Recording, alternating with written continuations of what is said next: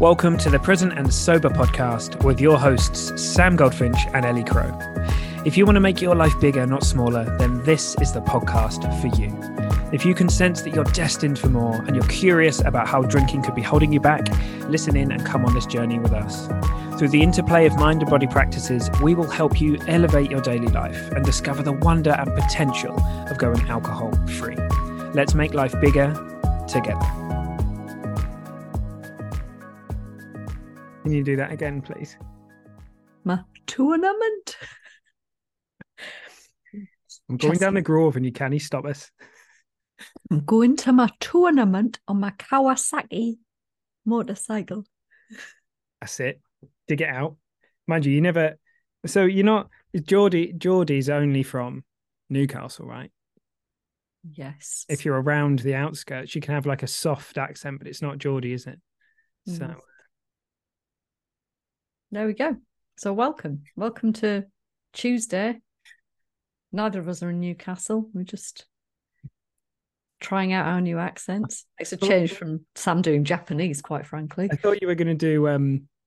I thought you were going to... What's the word? Do the whole episode in Geordie speak. Maybe. All this comes courtesy of the fact that I just went to shut my door, nearly fell over and went, ooh, fucking hell. And Sam said, that was very northern of you. Yeah, every now and again. I love it. And now I've got a mouthful of fluff, which you could also say is just generally how we roll with the podcast. So today's podcast is a subject, we like to go light and lots of levity and fun. So today we're going to talk about grief. which I think it's probably worth bringing some of those things too, because for many people it is even taboo to bloody talk about it, I think. So yeah, we're going to do something about that, aren't we? That is true. Oh, and by the way, before we get going, because you kind of started this early when I wasn't looking, we've had a lovely review in from Rosie Ariel. And it says, thank you. Sam and Ellie, thank you for providing a catalyst that has literally changed the trajectory of my life and possibly saved it. Wow. Bloody hell, that's awesome. Yeah. The grace, love, wisdom, and humour that oozes from this podcast has walked with me in my alcohol-free journey for the past year, providing signposts along the way. Or breadcrumbs, ? So many metaphors. Thank you for providing a platform to stay in the conversation, as you would put it, even when that's all I could manage. Oh God, that bit at the end made me cry. Thank you for providing a platform to stay in the conversation, as you put it, even when that's all I could manage. And I think I might know who this is from, because it's from all the way from New Zealand as well. So much love to you, my little friend out in New Zealand. Lovely review. That is, yeah, it's really touching. And I love the word oozing as well. I can hear her saying it too. And next week I'm going to read out another review, which is an awesome review. Like, it starts by talking about how the podcast is solid gold, but they only gave us 3 stars, so I'm slightly confused. Well, it's been a mistake. They didn't say platinum, did they? They didn't say that this is, maybe there's room for improvement. That's what that says. Yeah, I don't think I can disagree with that. Well, there's room for improvement. Yeah, I mean, I've got my game fully on point, but we're still a few more years. We'll have you up to speed, won't we? A few more years. Woo! I'll be even older then. Well, we all will. That's how it works. That's how it is. And also how it works is we all die. So we figured that it was a really important subject for us to talk about. The whole grief thing, because despite the fact that you may have tried a lifetime to avoid it, you can't. There is no way you are going to make it through this embodied life and not meet grief at some point. So it's a subject that's really important, really relevant. And I think there's a lot of misunderstanding about it. Yeah. And that can then keep us stuck in that cycle of wanting to avoid it. And what we want to bring to you today is perhaps a fresh perspective on it, a different way of looking at it, so that you are more ready and willing to welcome your grief in and embrace it, as opposed to resisting it. Yeah. And I think all this in the context of acknowledging that we're kind of in a society that, I don't know, it sort of has this idea. I mean, we had a really powerful conversation, didn't we, about positive versus negative emotions, and how we were effectively saying no such thing, just feelings, just emotions. It's all divine. It's all got its place. There have been no mistakes in that regard. And nor would we want to have a life without those things, as it looks to me anyway. Like I don't think it would actually be a kindness to. It would be like a heart, like many of the more kind of more difficult or heavier or darker emotions. Not like I don't say that in a sort of, oh God, we need to be afraid of them kind of way, but they just have like a different feel to them. I think we've all just been trained into thinking that we can avoid them, or that we don't need to feel them, or that they're dangerous or something like that, or that that they're not okay. So I think it's in the context of bringing more beauty into our life, even if there are times in life where we're going to allow some discomfort in. It's actually about being comfortable in the uncomfortable, which is really different to trying to make yourself comfortable all the time. So yeah. And I think just following on from that, I think there's like a big part of it is not just there's the notion that they might be dangerous or all-consuming, but that we just feel that we don't have the capacity for them. I remember for the longest time feeling like I wasn't capable of feeling the grief. So, as most people probably know, I sadly lost my father when I was 20. And I'd lost,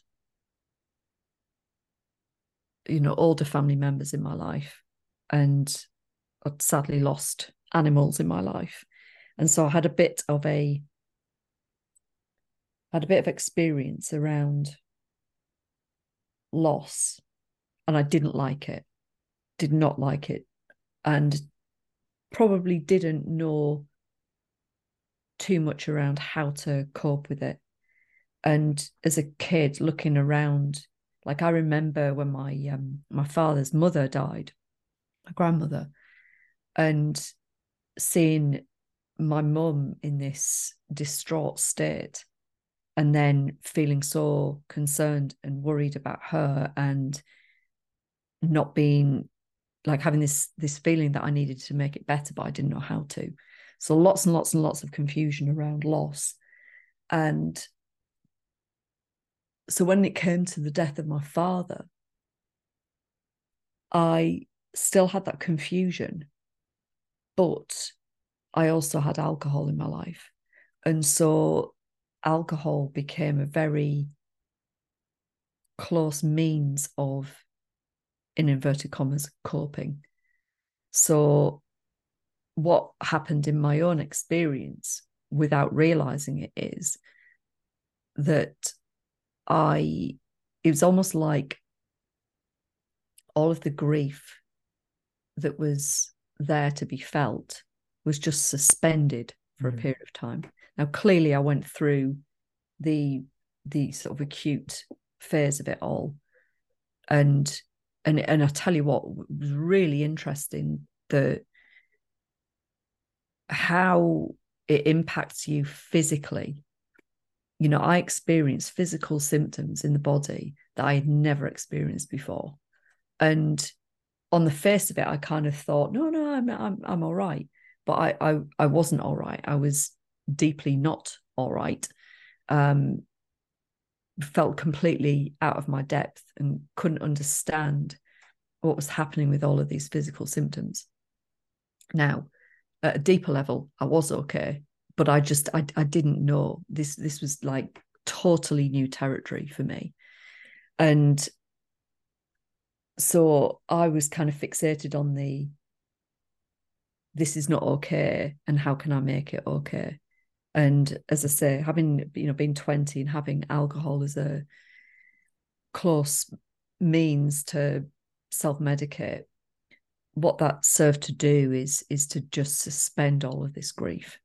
And so over the course of time, of course, you think that it's dissipated and it's softened, and it's not that you no longer miss that person, but it feels less sharp, less painful.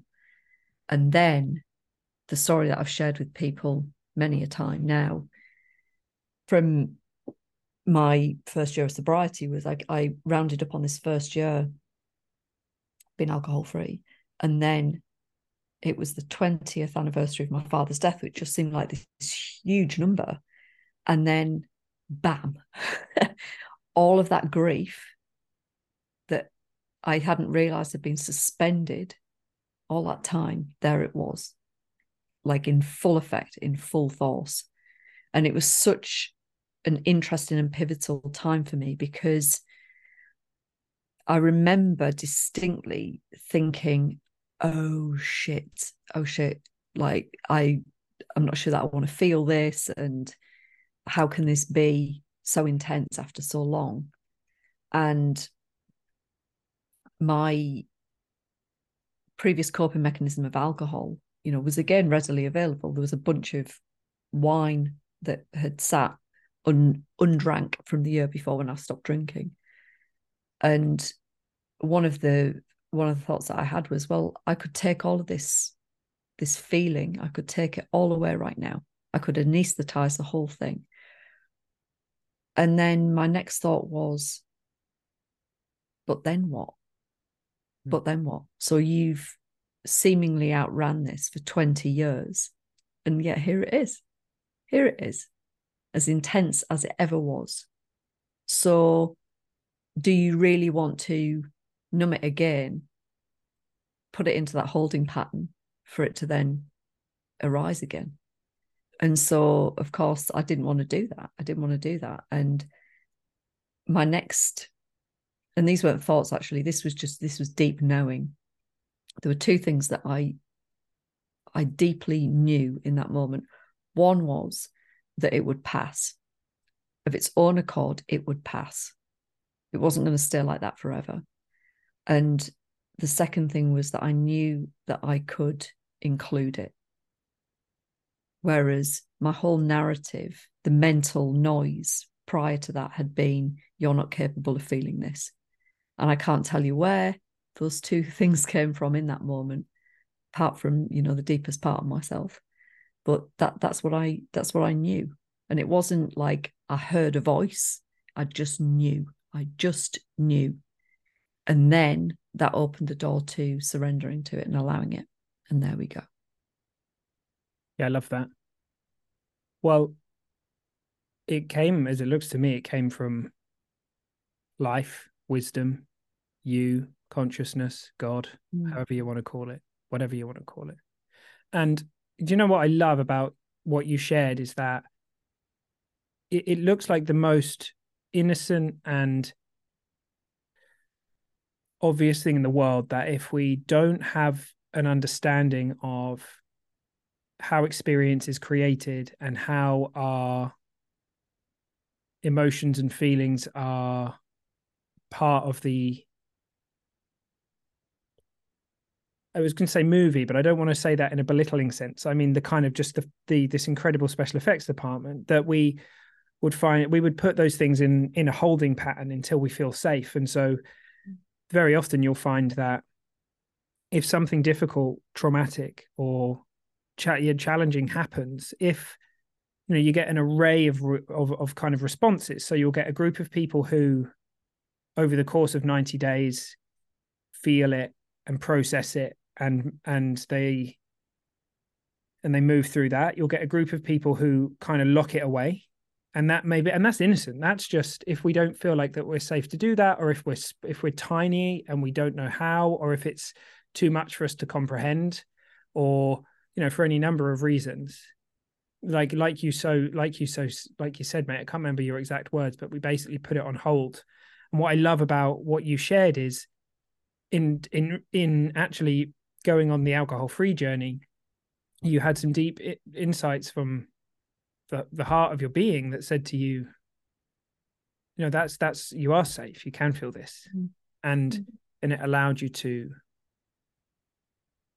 process those things. And what's interesting is the system, I don't know how it looks to you, but your system for those 20 years of not feeling that were doing everything they possibly could to try and get you to feel it. And some of that might be periods of, it's going to be different things for different people. So for some people, it will show up in kind of, physiological symptoms, neurological symptoms, but periods of burnout. Like your system is basically like, feel it. But we don't, until we actually understand, until we see, oh, I'm safe, I'm able to experience this, and I'm going to be okay. We just kind of do what makes sense to keep it out. And very often, as we find in our work, is that the very thing that we've been, I've said before that all of the stuff I was most scared of and most trying to avoid with alcohol were the very things that set me free and helped me walk into a beautiful alcohol-free life. And I'm going to guess that it's of absolutely no coincidence that the same is true for you. And the same will be true for anybody listening to this podcast too. So, I love that you can share that and the arc of it from your personal perspective, and then to take it to the kind of universal of how it works for all of us. It's just when we really see that we're safe to be able to feel those things, the system will just process them. And until that point, we'll innocently put it on hold or push it down and use whatever we can get our hands on to try and keep it locked in, right? Yeah, for sure. And it's not to say that when you move to this place of surrender, that and allowing that it's it's without any pain, because you're still going to feel what you're going to feel. But the more that we can be in that place of, it's like it's like being a gentle caretaker of it, without trying to persuade it to hurry up and leave or judging it, or judging our capacity to include it or not, or making sense of it. That's a big thing that I always used to do, is try and make sense of things. Oh, I feel this way because of.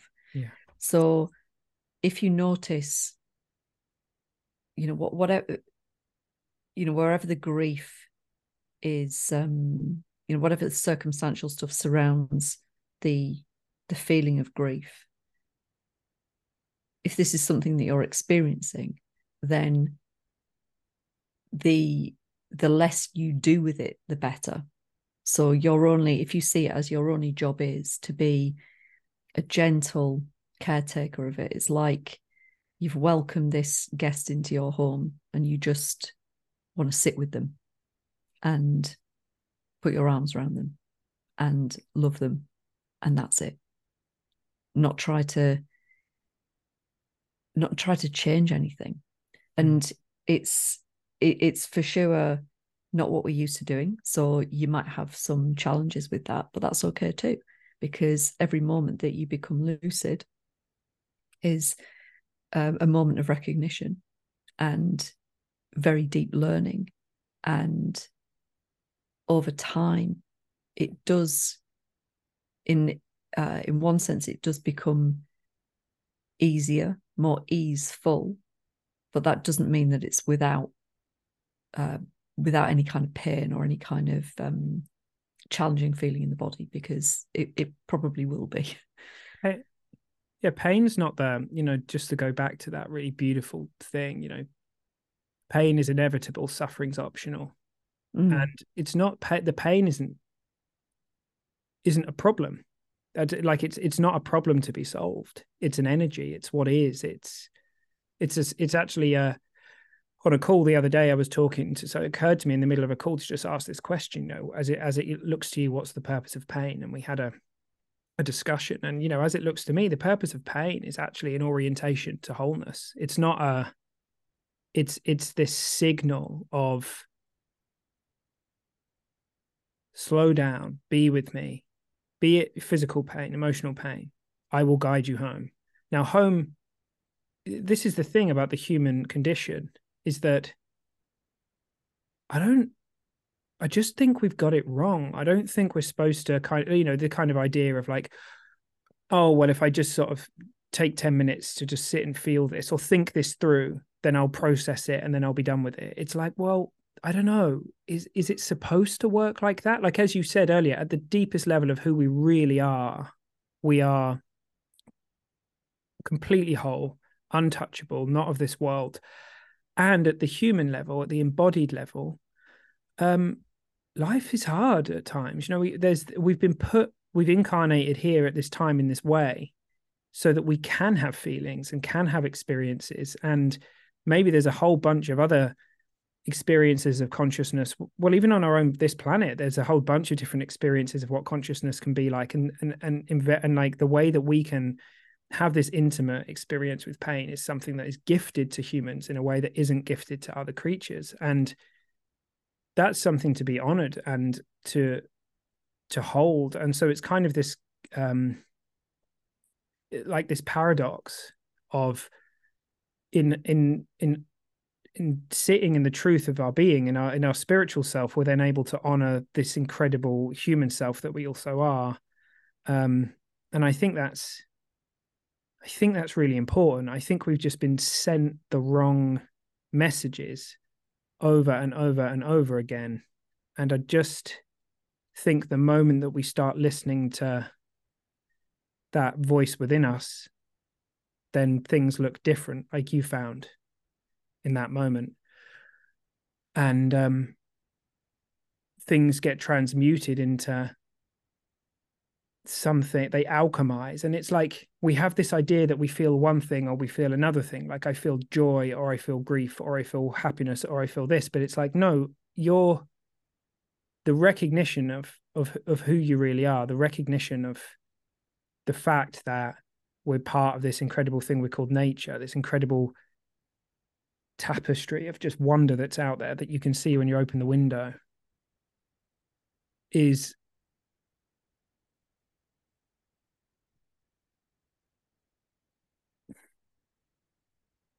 I don't know, it's enriched by these experiences, and it's possible for us to be feeling grief and joy and all these things at the same time. And that doesn't mean that you're doing it wrong. In the experience of grief is the deep recognition of love, and they go hand in hand. Those people and things that we love deeply in this life, of course we grieve when they die or when they leave us. So yeah, I think it's nuanced and it's unique and it's personal and it's universal and it's safe and it's all that stuff. I just like I said before, I just think we've been signaled the wrong thing again and again and again. Yeah, I totally agree with you. And it is all about love, and it's beautiful. I spent quite a bit of time with my teacher Scott recently, and we lost dear Sally Kempton earlier this month, and just what I've never met anybody like her, and I don't know whether I will again. An incredible being, and in one of the, I mean, Scott spent so much time with her. And so we've had lots of conversations about her and the mark that she's left on many lives. And we were all part of a wonderful ceremony for her at the weekend that was just, not this weekend, the weekend prior, that was just wonderful.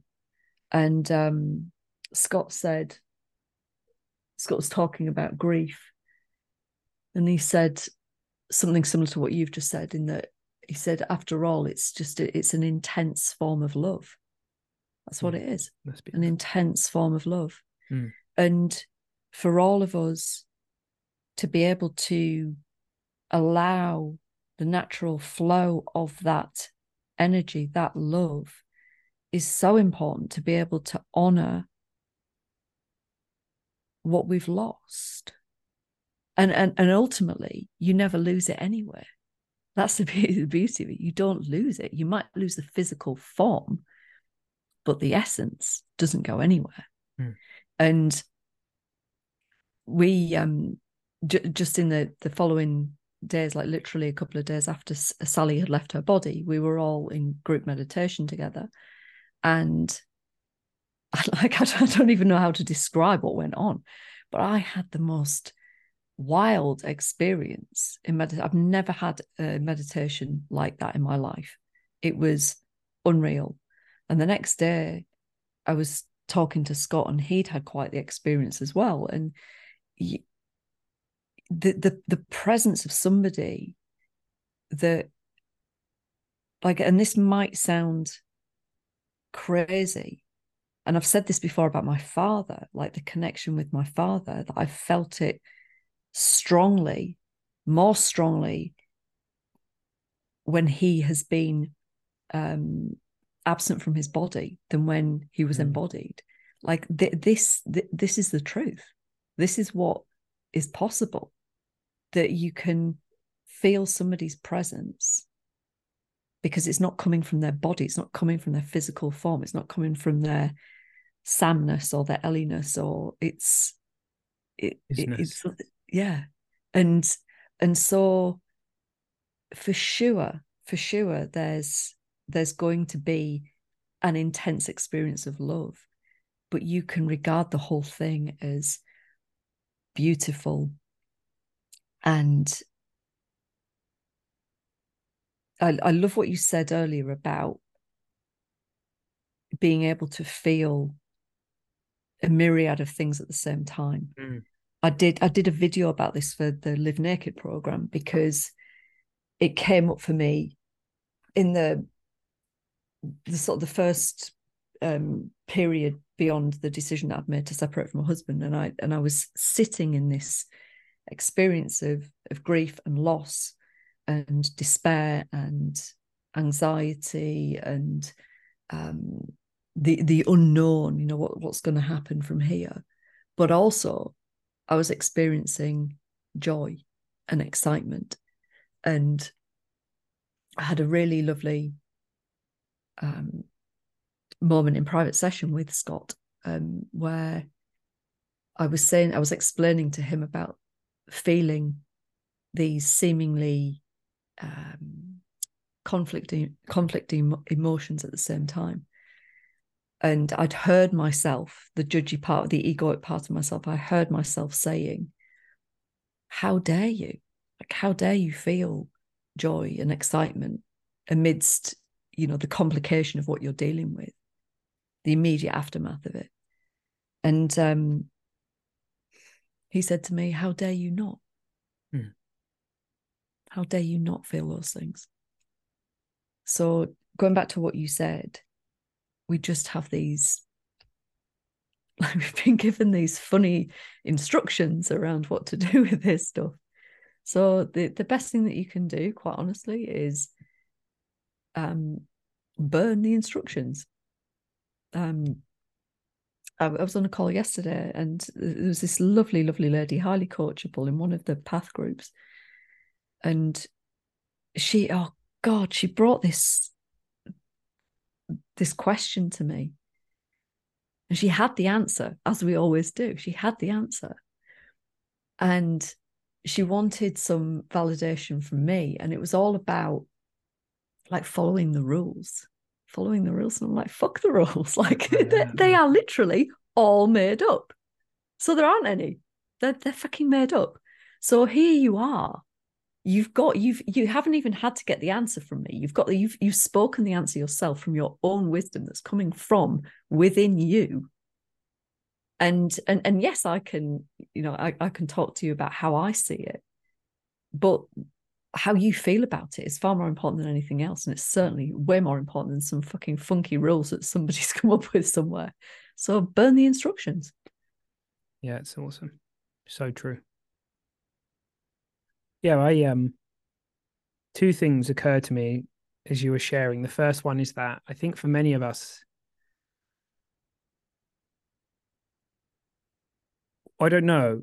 I think this is, I'm sure you'll probably share this as well, mate, but having worked with a good few people in this space now, I see a lot of people who are innocently disassociated or disembodied from what grief might be, in terms of that they're thinking it's like an intellectual process. And it actually looks to me that Sam or Ellie or people like, I don't know if Sam can handle this. I don't know if I can handle this. It's like, I don't know if Sam's meant to.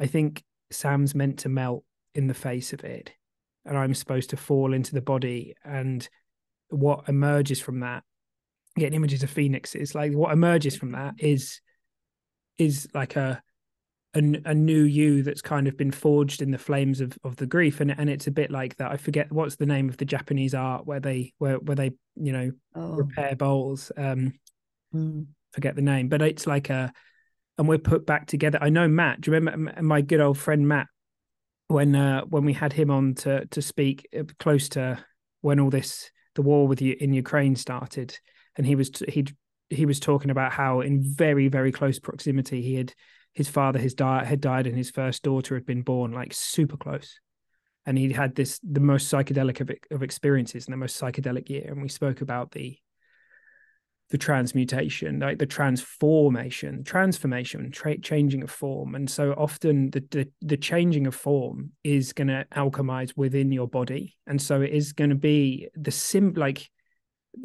process is very often coming into the body, being grounded, walking in the grass with your feet on the earth, actually finding the somatic practices, working with heat, working with cold, working with the body to allow these expressions through. So I'm sure we could talk about that for hours. And we've spoken about that a lot on the podcast, but I think this space, as much as any other, if not more, that's very, very important to honor.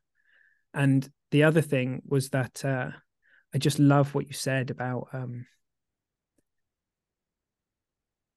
that kind of honoring of the whole process, however kind of messy it seems, or this way, that way, or upside downy it seems. It's sort of, I've recently working with a wonderful lady. We sort of saw together that it's very possible for us to lock a pattern, an emotional pattern or an energetic pattern in place, because we worry that if we allow it to find its flow, then we'll lose the connection with that person that's died or whatever it might be. And actually, as you so beautifully put it, no, it's in that expression, in that embodied feeling of grief, that we actually, our connection becomes deepened. And because the true reality is not this one. True reality is not this human suit one. True reality is spiritual. True reality is beyond this world. So that's why, of course, we feel deeper connection to life and the universe. And there's, a beautiful, just go sit in the forest and you'll see it. You'll see the interbeing play out in front of you. You'll see how every tree comes and goes, how every leaf comes and goes, and how everything just kind of like is completely interwoven into each other. And that's such a magical experience to know that. So I don't know that there's any kind of prescription for this, right? And I know that we're both very like, we never give a prescription for anything, because how could we? But yeah, they seem important. It seems important to know that connection is interwoven into this process. You're not going to lose any of that. And it is very often an embodiment of this rather than a figuring it out with, with your head kind of process. Well said. Kintsugi. Oh, you went looking. There you go. Can you golden joinery? Can you say it in a Japanese it's accent, beautiful. please? Yeah. Can you say it in a Japanese accent, please? Can you? I was about to fall for that. Can you get Google? Can you get Google to say it? Can I get Google to say it? No, I don't think Google. Will Madame Google say it in? She'll say it in her best techno voice. Are you ready? Yeah, I'm ready. I don't know if this is going to work, but we'll give it a whirl. Oh no, it's going to go to bloody YouTube. What do you mean? You should just be able to click the little thing and it will just speak it out loud. Anyway. Whoa, I feel like that was a little thing. Well, Sam, when you type the word when you put the word into Google with the definition, it often has a little like microphone next to it. Yeah, it's not. We ain't got that. Got one. Oh well, never mind. I'm sure people can go and do their own go and do their own research. Or do their own research, yeah. Yeah. I forgot to check what time we started, buddy. Do we I got no idea. Any more? I don't think so. I mean, even if we did, I mean that feels like a nice place that we could click pause. Should we have a guess at how long? My guess is that we've been recording for 38 minutes. What's yours? Is that because you've actually tracked it? No, I haven't. I haven't got a clue. I'll say 42 minutes. Last time we did this, I always win. Better than me. I thought I was good at it, and then I'm not. I'm shit. Well, this is like you always up until now you have always won, but that doesn't mean you have today. Ellie wins. Oh, and you also came up with a cracker for our merch that's on its way. Is it? Upside Downy. I want a t-shirt with Upside Downy written on it. And when I said it, I got a vision of an upside down pineapple cake as well. And also, it would make a good water bottle, and you'd have to have the writing the wrong way up. Yeah, but how would you? But you wouldn't be. Oh, I see what you mean. Yeah. Did you know pineapples were a sign of swinging? Incidentally, hang on a minute. Hang on a minute. In what way? Like, are we are pineapple trees like that? Like if you're in Norfolk or Suffolk, you need to have your what are those bloody things again? That we had a whole episode. Pampas grass. If you're a swinger out in wherever pineapples are, Malibu. Yeah, is it that you have pineapple outside? You have a palm tree, and yeah, it's not. No, actually, they don't. Is it palm trees and pineapples? Do they go together? It's coconuts on palm trees, isn't it? What? Come on, tell me more. I like anything. I like learning about swinging. It's always interesting. Like as if I'm the authority. Yeah, well, you're like I feel like you're like a modern anthropologist. That's one word for me. Oh, hang on, that's two. Well, come on. Spill the pineapple. Well, there's quite a lot like home decor styly stuff. There's quite a lot of pineapple styled stuff around. So yeah. What's it got to do with swinging? Who told you? If you want to get into swinging, then put some pineapples out. Yeah, but who told you it? Who told you it's like a? Oh, you just know. You know this stuff. Let's see if some Urban Dictionary can fill us in. What do you mean you just know? Is it swinging. You just? Did you get a message about this again? Pineapples are used as a secret way for swingers to identify each other. If you see someone wearing an upside downy pineapple badge or pin, it means that they're actively looking for a partner swap. An upside down pineapple on someone's front porch can be seen as an invitation to join a swinger party. There you go. Oh my God. Upside downy. Is that is there anything else that's a sign? I don't know. And this is the other thing that I was thinking about. It's down to its exotic nature. Right. And its symbolic meaning of hospitality and welcome. Right, yeah. These associations have grown stronger over time until a pineapple has become an iconic symbol of swinging. See, this is what I mean.